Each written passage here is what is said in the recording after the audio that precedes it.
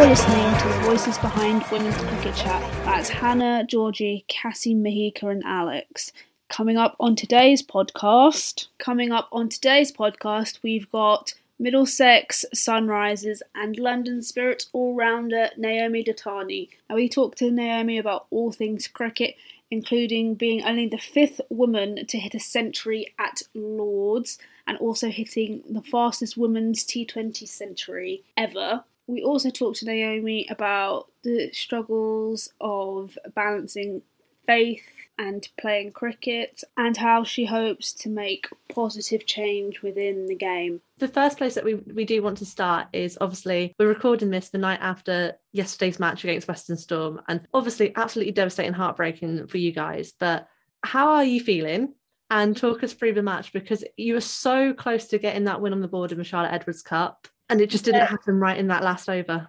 Yeah, it was a tough day. I think you could just see it straight away from how the game finished. I was standing at deep mid wicket and had a very good picture of the whole ground, including the supporters, and we were all just on the floor. And cricket is actually a really cruel game. Like that game was just a roller coaster. Like we were in it, then we thought, okay, it would need to pull it back a little bit, but you could just see like how much passion all the girls have to really drive to win, like just win this year. Like there's nothing more that we want to do, but actually it's really exciting as a team and how far we've come. We've improved so much and a win's not far away. And yeah, I guess this morning I felt like I was hit by a bus, to be honest. Like all the adrenaline come down and everything, but we've got to turn it around really quickly because we've got another game on Saturday, so refreshed and ready to go again from tomorrow onwards. And obviously it's been sort of a turbulent time a little bit at Sunrisers, with Trevor Griffin departing and now being head coach of Western Storm.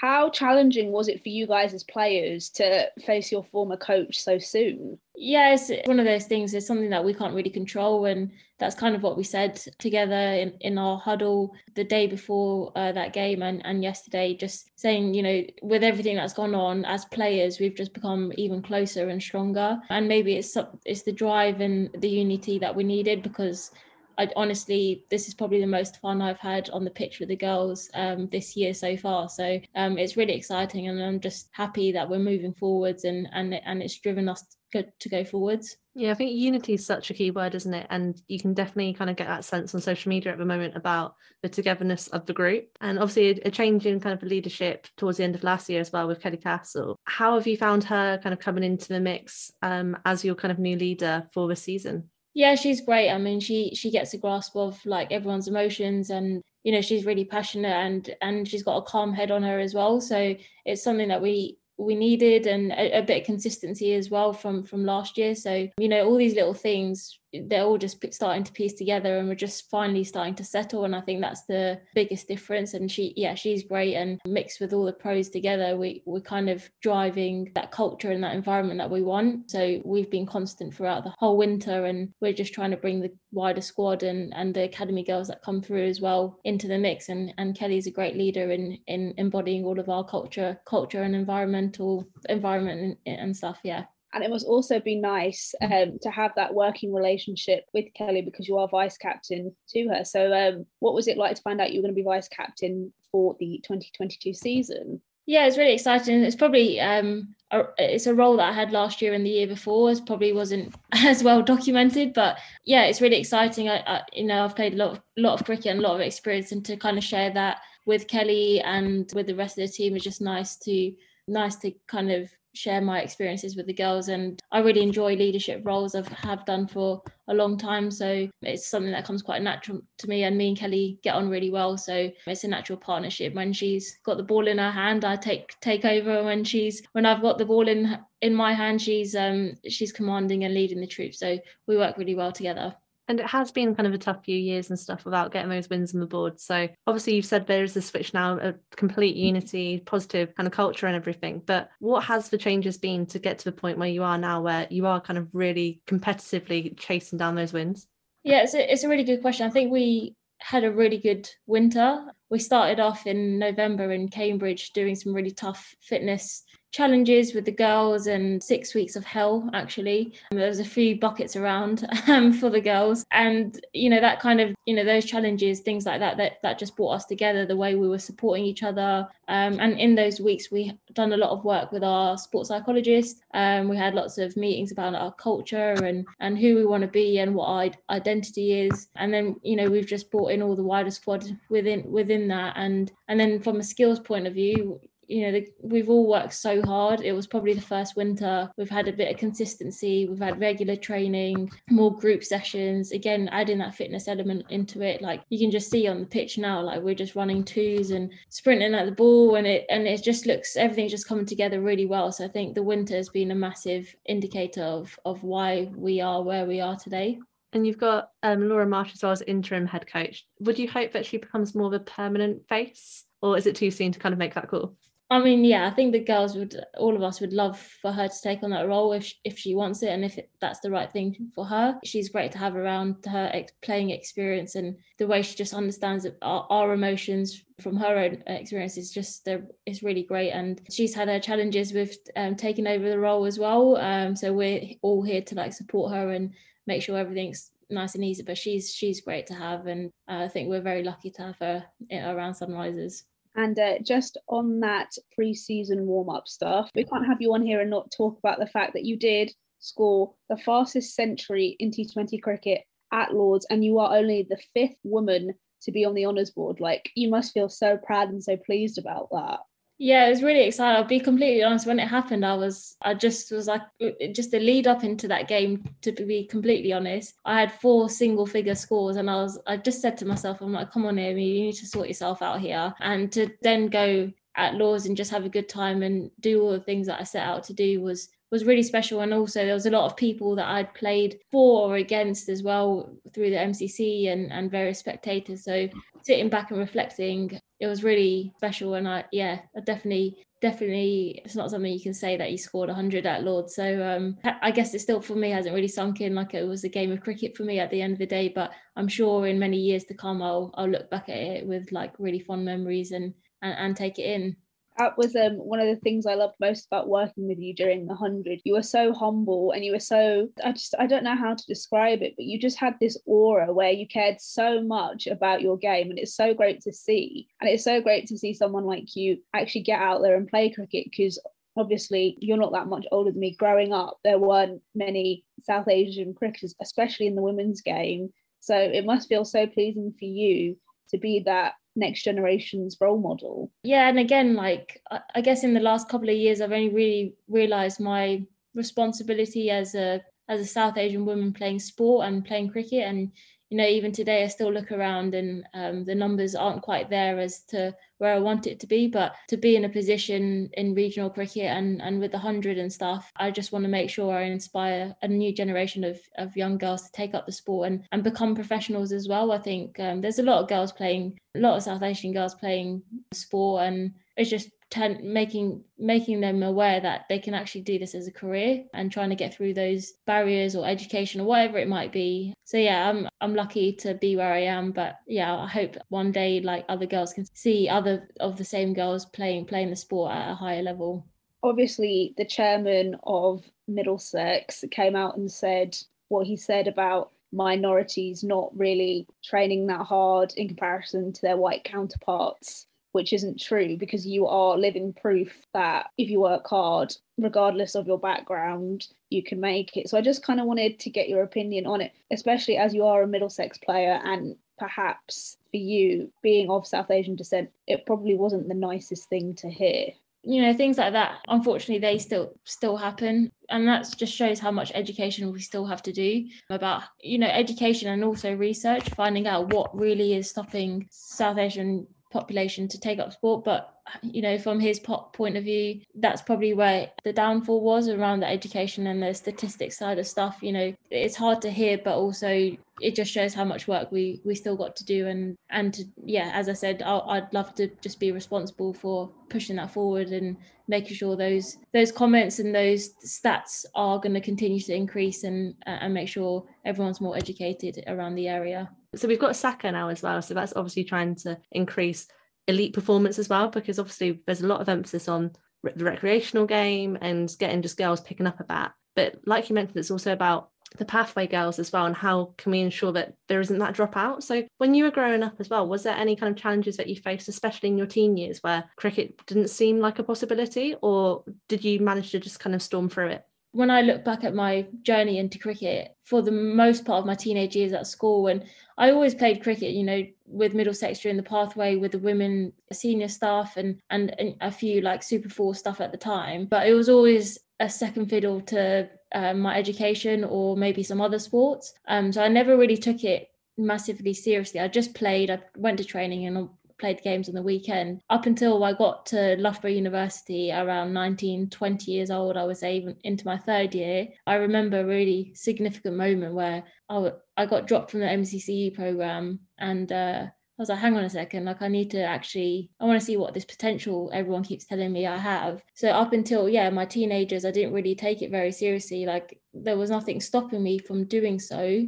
To some degree, I had a lot of support from Middlesex as well, but I didn't, to be honest, as I said, because I didn't know anyone else played sport or what elite sport looked like. I didn't actually know what more I had to do. So until I got to university, and then I made that switch, and I was like, I need to do my nutrition, S&C, recovery, all of that kind of stuff. And then I just went from there, and it has taken a lot of investment post 20. So for the last 7-8 years, it's been tough to constantly invest in what I need to do to almost catch up with the other girls that maybe were in England pathways from 15, 16, 17. I never really had that, so I had a lot of catching up to do. Yeah, because I guess with Loughborough as well, like the MCCU programme gave a taste of that professional environment before you've now got access to a professional environment, and it must be harder for yourself and those who are kind of over the 20, let's say about 26 plus, because you've had to experience the county days where some places you had to pay to play, lack of sponsorship and all of that kind of fun stuff, and now you're getting paid to play, and it's completely different eras, isn't it? So how have you found that kind of transition between the days where you're just, I'm here playing cricket with my mates, to now, this is my career? As soon as I got that contract, it was like a massive relief. At that time I was like, I might have to get a full-time job. We're in the middle of the pandemic as well, and I was unemployed. I'd just come back from Perth, and I was like, and then when we got the contract, it was a massive relief. I was like, I don't have to worry about going to coaching or working or whatever it was, and then go to cricket and just be tired 12, 13 hours of the day. Whereas now it's just so good to just relax.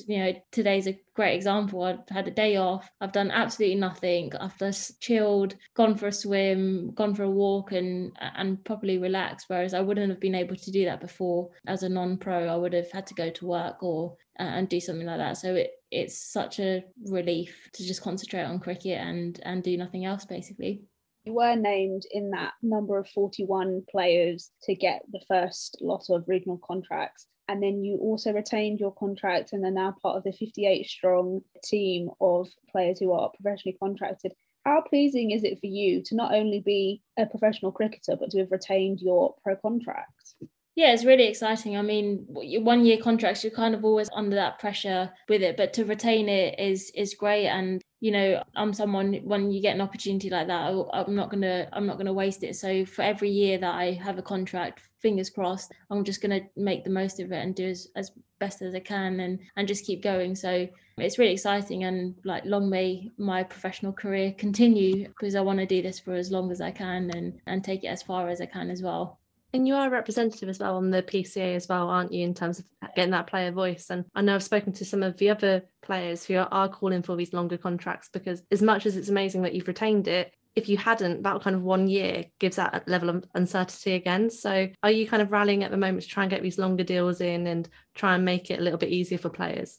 It's definitely a hot topic of conversation every time we meet up with the girls and chat to the PCA, and I think they're 100% working on it with the ECB. So I'm sure next year there will be multi-year contracts, or there will be some different salaries and things like that as well. So it's something that we push for from day one. Not to say that we're not grateful for the contracts, but definitely for people like me of 28 and other girls, like trying to get a mortgage and stuff is like very difficult when you have a 1-year contract. So they're very aware of it, and it's something that we're definitely pushing for, and I'm very hopeful that it should come next year.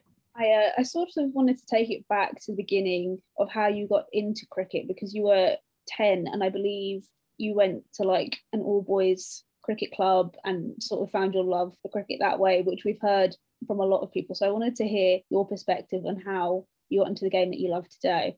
Yeah, it's well, as do most female cricketers, they're playing cricket in the back garden with their older brother or young brother, whatever it might be, and that's definitely the same for me. In the back garden with mum and dad and playing with my brother, and my mum would go mad every time we hit hit the plant pots and break the plant pots, and me and my brother used to actually try and piece together the plant pots with some glue and stuff as well, and just so she so she would never find out. Sometimes it worked, sometimes it didn't.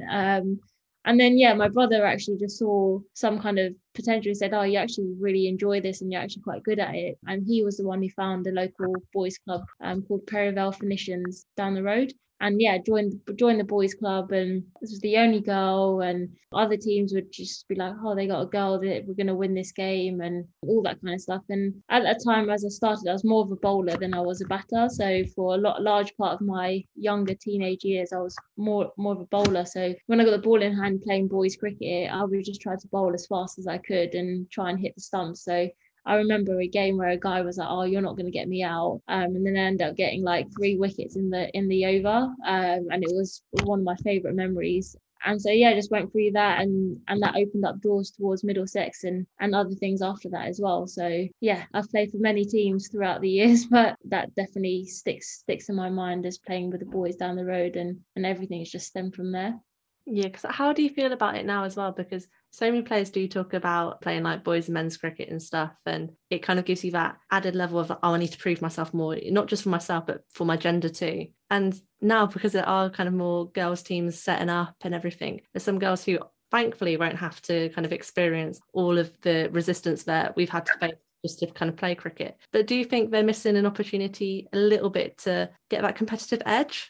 Yeah, it's a good question. I mean, it's great for girls to see other girls playing, and that, you know, you're getting more girls play. But yeah, you at some point you might be missing a competitive edge. So I always encourage like young girls to go and play like above their year group, or go and play with boys that are maybe 1 year younger than them or the same age, you know, whatever it might be, to keep challenging them. I still do it today. Like I'll go and play some men's games because it puts me massively out of my comfort zone. And also, you know, I get so much stick for also walking out with a Middlesex helmet as well. So like just to put myself under that pressure to go and play, like it's really important. So I just encourage all the young girls to like keep, whether it's even above an age group in the girls game, you know, even when I was younger, I was 14 but played for under 17s. Like that was a massive challenge. That was the first time I discovered I need to wear a thigh pad because I'm going to get hit. So things like that, definitely, they, you know, it might be missing, but I would encourage the girls to play at a high level if they want the challenge. And you mentioned previously that when you started out, you were predominantly a bowler. So when did you switch to becoming an all-rounder? And also, how taxing or how difficult is it for you to be an opening bowler as well as an opening batter? Yeah, it's taxing for sure. So the batting side of things, when I finished university, I went to Australia, Melbourne, when I was 21.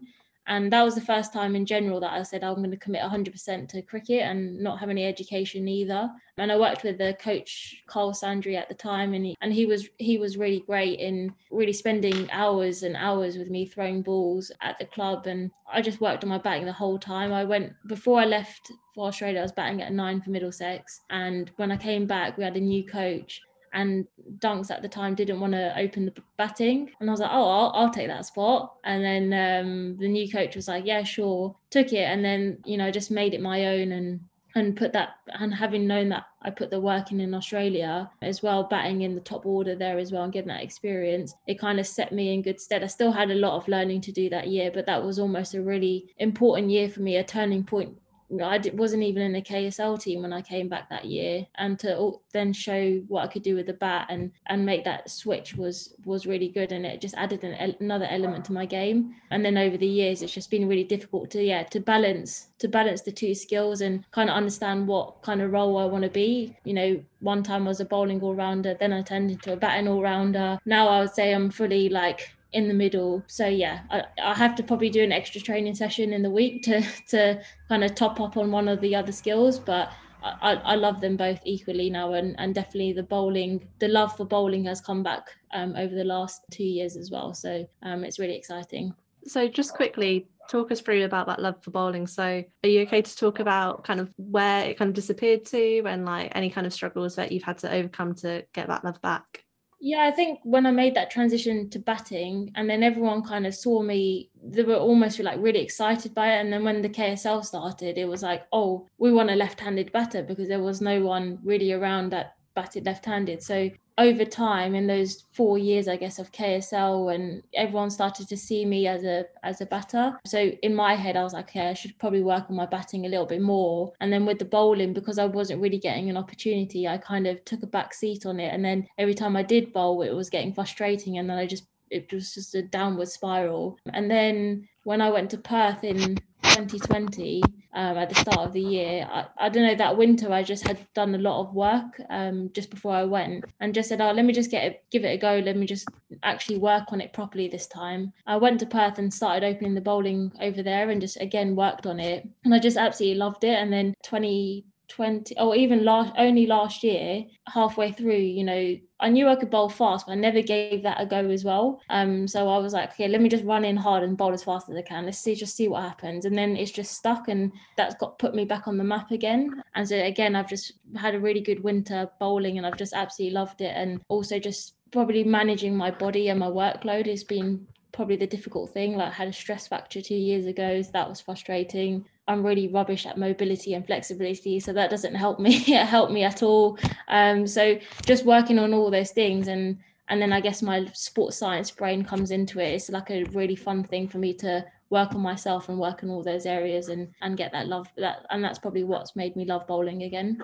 You're enjoying your bowling again, enjoying your batting again. And I just want to focus on your batting, because it can be so hard as an opener and stuff if you're not scoring the runs and stuff, like we mentioned earlier. Like, and how do you kind of balance the psychology of that? Because it can be really tough, and you've got to kind of just remember, okay, like one score doesn't define me. And what does that look like in practice? You know, it's a really hard question because I think there's a lot of batters and a lot of people across the world still trying to figure that out. But I think the ones that do it the best are the ones that kind of stay neutral. So even when you do score runs, or even when you don't score runs, you're just staying at like a middle ground. You don't get too high, you don't get too low. It's really important to celebrate your hundreds and your 50s and so on, but also it's not to get too high, because then you put expectation on yourself, you put that added pressure. And then, you know, when you score low scores, then you're the same thing, you're putting expectation pressure on yourself to then go and score runs, then you start doing different things. So I've learned a lot over this winter on mindset about just trying to stay neutral and trying to just reflect in a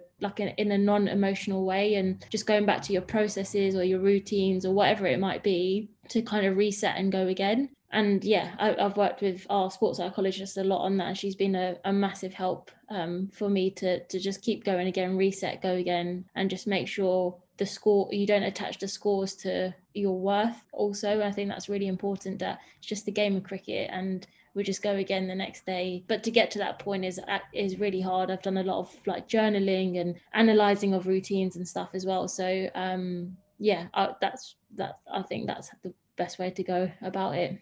Yeah, that's going to be such useful advice for any kind of young girls listening, especially, and boys too. But I think just getting that mentality right is so important.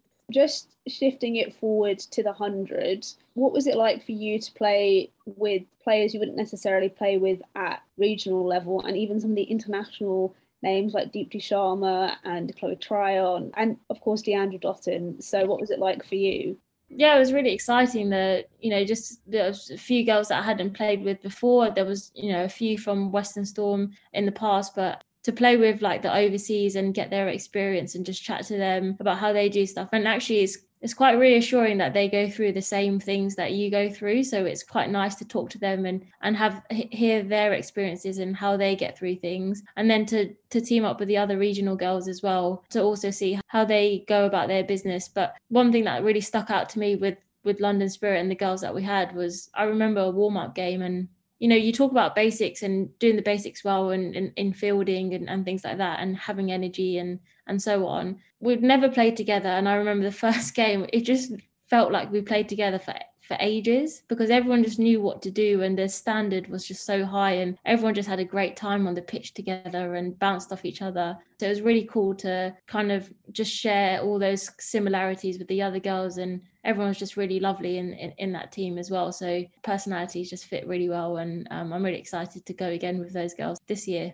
I think that was one of the things that struck me about working for London Spirit, was that cohesiveness and that everyone was there genuinely for each other. Everyone looked out for each other. It was so nice from an outsider who wasn't really a cricketer in that sense, but it was so nice to see you all, like, especially you were teaching Deepti things that she probably didn't understand. I remember we all had to explain to her who Gwen Stefani was, because she didn't Yeah. But I think another thing that really struck me about you, Dats, is that you were just so lovely. I know I've already said that, but you were willing to answer questions that I had. Like, I remember I asked you when we were at Old Trafford, because you were hitting the ball so hard. I was like, gosh, where does all that power come from? And you were nice enough to be like, oh, I just got to generate it and stuff like that. So I think that's one of the things that I will take away from my time at the 100.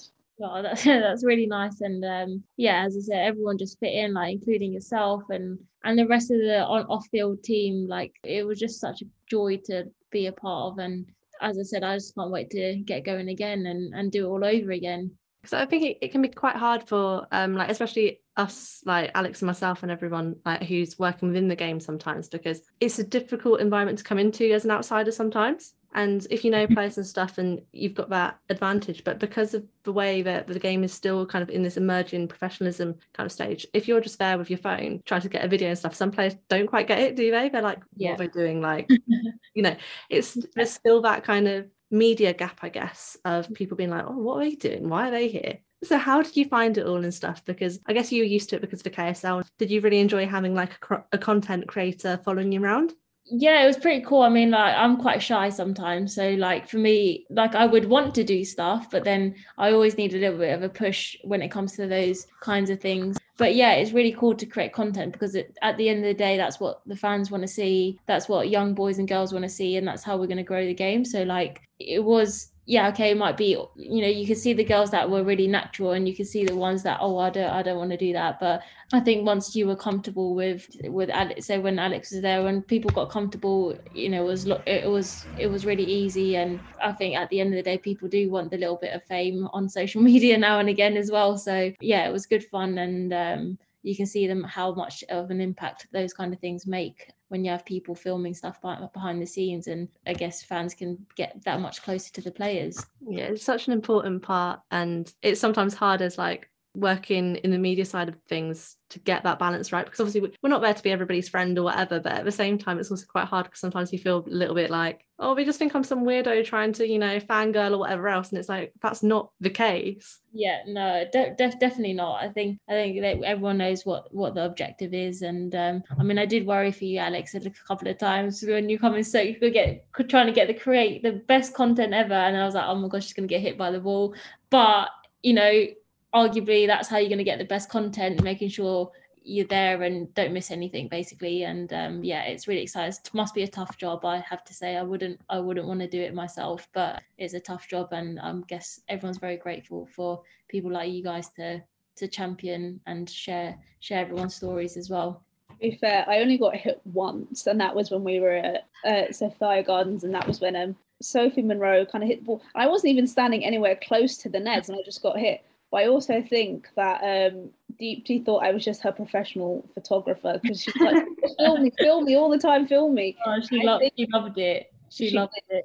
I think that was one trick that the social media team missed out on, because obviously Deepti's got a huge following, and of course they want to pan to more of the England players, but you're missing such a huge market there. So maybe next year, if she gets picked for London Spirit, because unfortunately she wasn't picked this year. You never know, she might get picked. The lineup's still not fulfilled. So yeah, she was very much like, but Deepti was always one of those, especially in training as well. She's like, easy, Batesy, easy. And then everyone else was just like going for it, and she was like, easy. So the back of Deepti, we all love her. She's all a great character, hysterical. But I wanted to know for you, what did it feel like to walk out to that crowd at Lord's for the first game? It was pretty special. I've definitely had goosebumps, like walking out of the archway and the, fire running out to the middle, and it's just massive adrenaline rush, really. And then every time I looked up and looked around, there was more and more people in the crowds, and it was just really exciting. As that's, as a player, like, that's exactly what you want to do. You want to stand there, you want to play in front of people watching and things like that. So it was really exciting. I think I went through all the emotions of adrenaline and grateful and can't believe I'm here, and all that kind of stuff. So yeah, it was really exciting, and yeah, I hope we get the same amount of crowds this year as well. And how did you find it from a distraction perspective? Because from going from your Middlesex days where you get small numbers in to then KSL days where you get more numbers in, and then the 100, you've got so many more eyes on you. You've got, like you said, all that kind of fanfare, the fireworks, the waiting before you go out to bat, whereas they're dictating it for you. So how do you find that? It's very strange.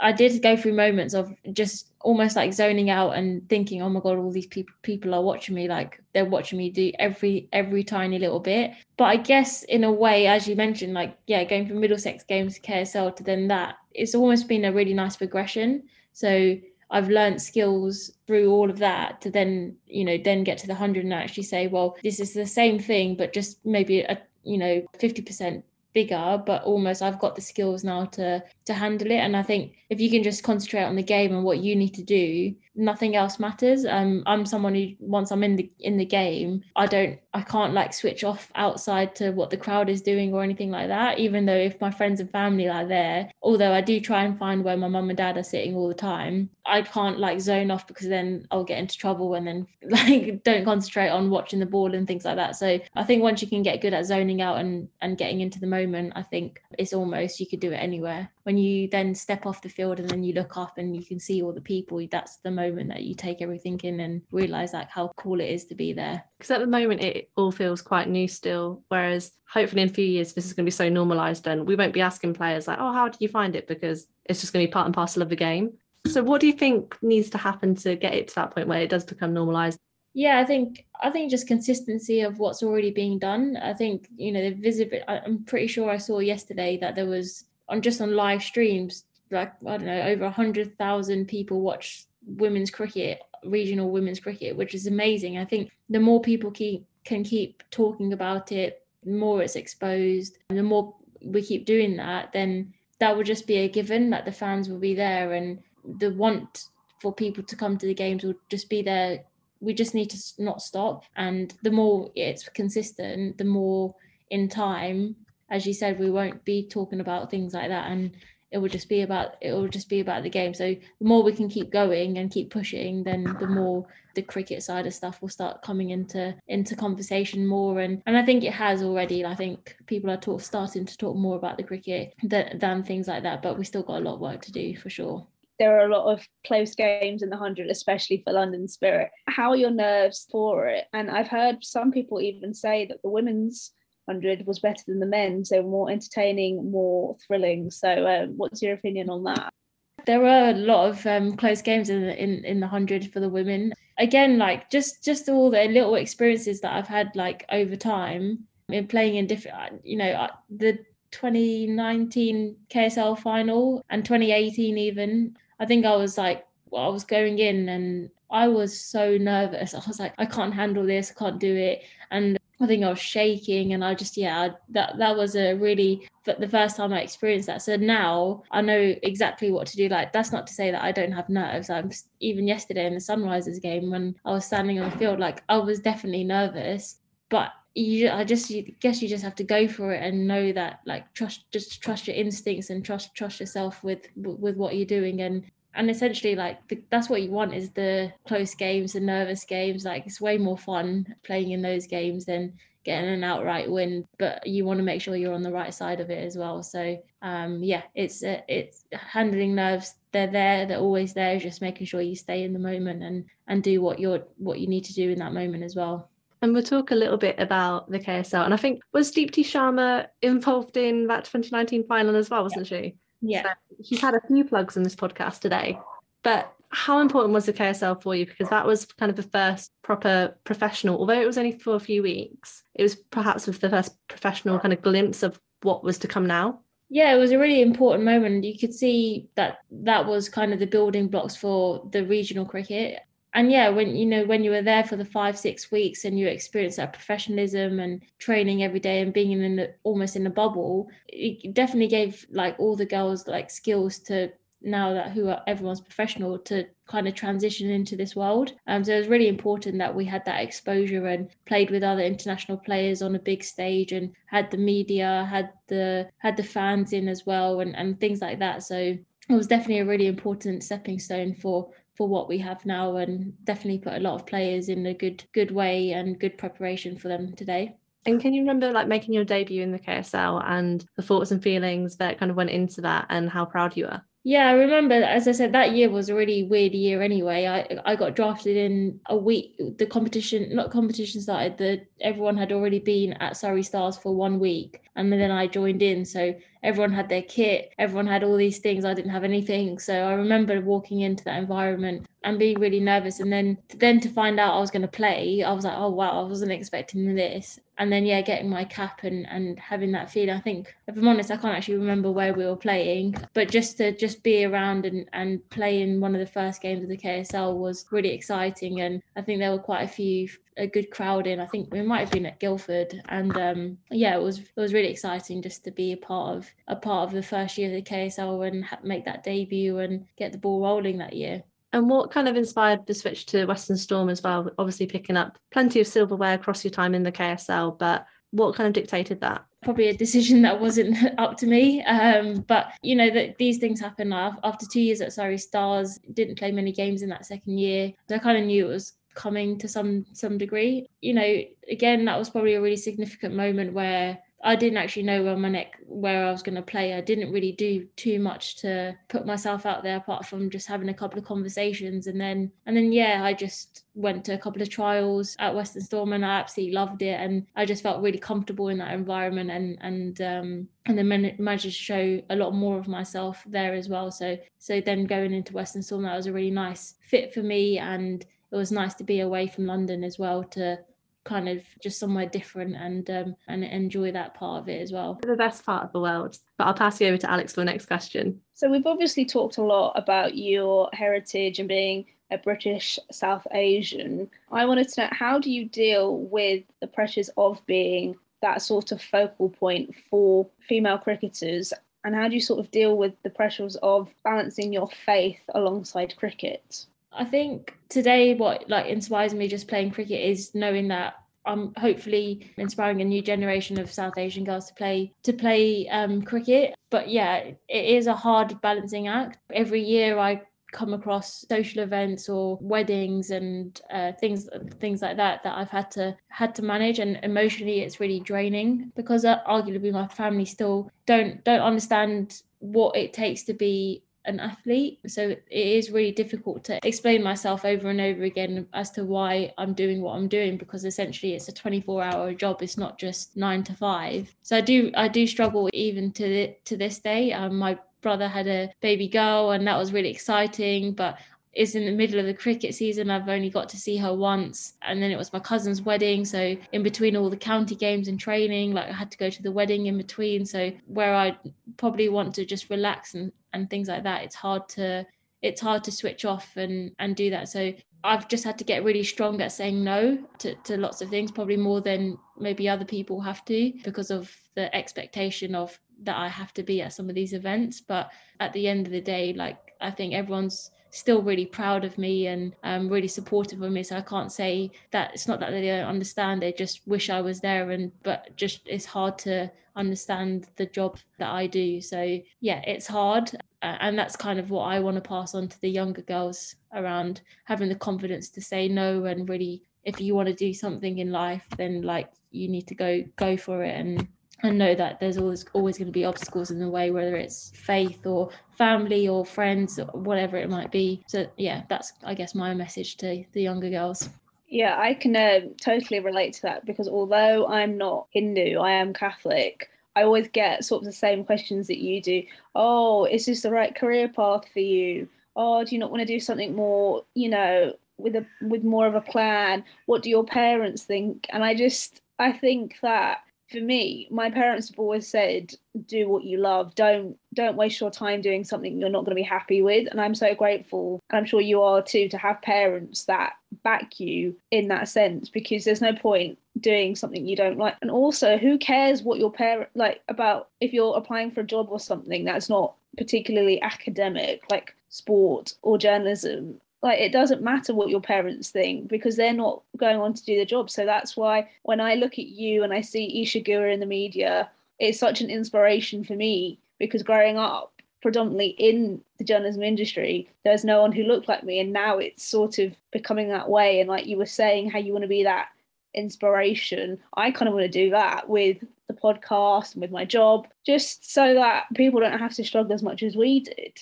Yeah, 100% correct. Like the more people like you, me, everyone that just goes and does what they want to do, you're just going to grow the next generation of doing it, and we'll start seeing changes. Like already we're seeing so many changes in even just, I guess, the film industry, or just people on TV. Like it's so cool seeing South Asian women more represented on the screen, and you can see them there. So same as in sport, we've got a lot of work to do, but yeah, it's not easy, but we'll get there. Like we'll get there. Even as a 28-year-old woman still doing, arguably successful in what I'm doing, it's still difficult conversations to have with people around me, but I wouldn't have it any other way. And I just wondered as well, what took you to number 10 this week? I honestly don't know. When I got the message about saying, we've got an appearance for you, do you want to go to 10 Downing Street? I was like, what on earth this go? I was like, this is a bit weird, isn't it? So as I got there, I was like, yeah, it was Middlesex Day that day, and there was a school that went to 10 Downing Street as well, along with the participation team at Middlesex, and a couple of the men's players as well. And we went there, we played a bit of cricket at 10 Downing Street in the garden. And then we went to the front of the door, took a couple of photos, and then out walked Boris Johnson. And I was like, oh my God, I wasn't even expecting Boris Johnson to be here. He's an interesting person, to say the least. And I'm sure a lot of people were telling me, can you please bowl a bouncer or something at him? I was like, I will try my best, but I can't promise anything. So that was an interesting experience. But on the whole, it was very surreal, just walking around inside, getting a little tour and a few stories inside. One of my favorite ones was when they're having an evacuation, there's these two, like, you need to save the Prime Minister and you need to do something else, and then the third thing you need to do is to take the two pictures that are worth 17 million pounds each. And I was like, are you serious? You're going to take the pictures in an evacuation as well? So learning things like that was pretty cool, but it's not every day that cricket takes you to 10 Downing Street. It's probably something I'll remember for a very long time.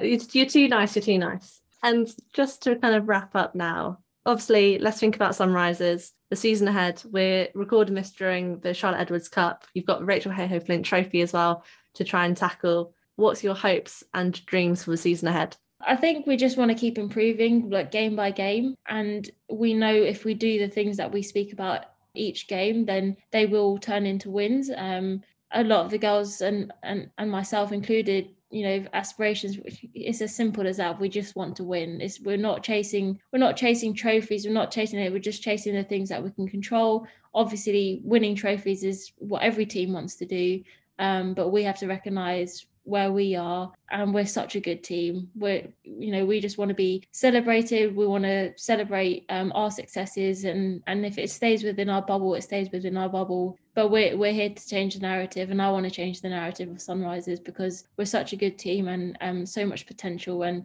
we will get over the line, and that's all we need to do, is getting over the line more times than we did last year. So that's the goal.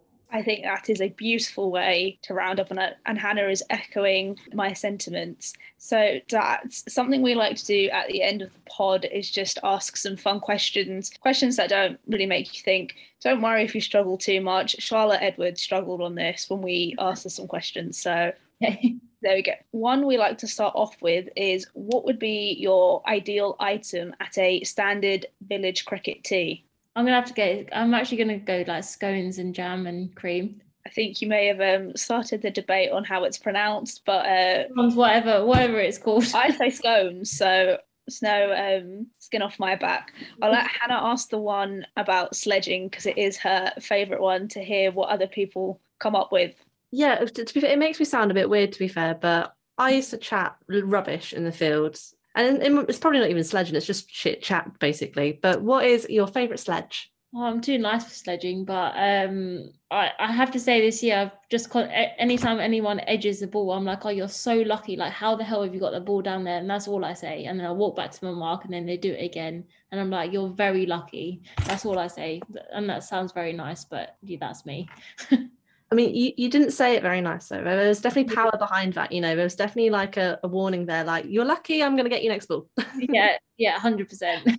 I mean, also the dad stare down is quite frightening. I would be like shitting myself if you stared me down and then said you got lucky. Yeah, I would actually say the stare is probably more a sledge than actual words. That's all you need. Last TV show you binge watched? I'm trying to think. I don't watch much TV. I think it was a Netflix show called Stay Close. I don't know what it was. I have to say I don't watch too much TV. If I binge anything, it's Friends over and over again. I'll accept that. Yeah, but you will take it. Last book you read? Dare to Lead by Brené Brown. That was the last book I read, which was very good. Did you enjoy your time on a university challenge? Gosh, yeah, that was also a very interesting experience. Never expected to get to the semi-final, let alone answer 1 or 2 questions right, which I was very happy about. All I said to myself, need to press the buzzer and just try. So to go and get a question right, I was very happy about that. You did better than Monty, to be fair. Yeah, I'll take that. I don't think he even pressed the buzzer. No, you didn't. Did Loughborough proud, so it's all good. Yeah, that's all that counts. I'm so glad we had that captain of ours, Kate Fox. Yes. She basically carried the team. She was smart, super smart. Very smart. Favourite musician or artist? Oh, favourite musician. I like Khalid. I don't know if you've heard of him, but yeah, he's my favourite. It's very good driving songs for me over and over again on all the long trips that we have. He's very soulful, I will say that. Mm-hmm. Very soulful. Yeah. Favourite genre of music? It would have to be like R&B, bit of house music occasionally, maybe a few Afro beats as well, which is pretty cool. Favourite teammate in any of the teams that you played in? I would say Jo Gardner at the moment. Yeah, very good friends with her. So yeah.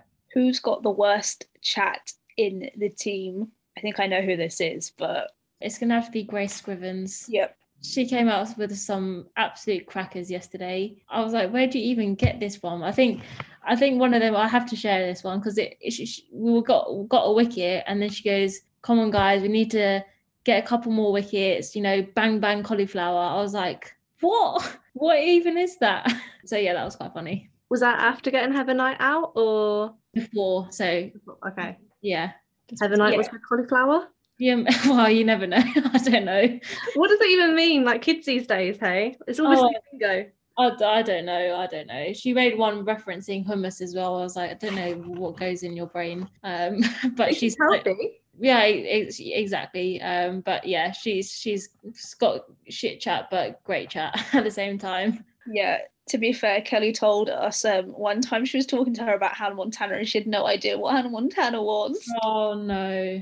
It's the 18-year-old in her for you. I was like, geez, this is a good question. Has Kelly taught you any of her tap dancing yet?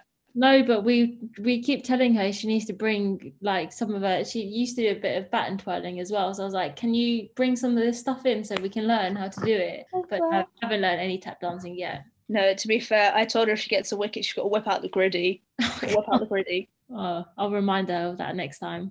Right. Do we think that's plenty of questions, plenty of grilling? It's been so lovely to chat to you, Dats. Thank you. I'm glad we done this after so long. I know I said no a long time ago, but there's plenty more to talk about since that moment. So yeah. Yeah, no, we really appreciate it because we just thought we'll try one more time and just see because we really wanted to get you on here and obviously you're an amazing player. We want to try and cover as many of the pros as possible and you're such a good ambassador for both the South Asian community but for cricket generally too. So absolute honour. Thank you very much. No, it was really fun. It was really fun. Thank you. Massive thank you to Naomi for coming on and being the first guest of season 5. We wish her well for the season, and she seems to be getting into a bit of good form with the bat anyway, scoring a couple of half centuries already in the Charlotte Edwards Cup. It was really great to hear Naomi speak so openly about the game and about her struggles of, loving bowling, hating bowling, falling back in love with it, and just being that all-round trailblazing person that she is. And if you'd like to keep up to date with Naomi and whatever she's doing, on Twitter she is at Naomi Dattani, and on Instagram she is at naomi.dattani. And if you also want to keep up to date with Sunrisers and see how they get on during the season, then they are at Sunrisers Crick on Twitter and at Sunrisers Cricket on Instagram. Also, just bear in mind, if you do want to keep up to date with the Sunrisers, that it is the Sunrisers regional cricket team and not Sunrisers Hyderabad. And to all our listeners, if you want to keep up to date with everything that we're doing, you can follow us on Twitter at WCricketChat, on Instagram at Women's Cricket Chat, and if you want to give us a like on Facebook, we are Women's Cricket Chat. If you'd like to give our personal Twitters a follow, then it's at HannahT1194, at Georgia Heath27, at Cassie Coombs98, at Mehika Varshni, and I'm at Alex James Pereira. This has been Women's Cricket Chat. Tune in next time.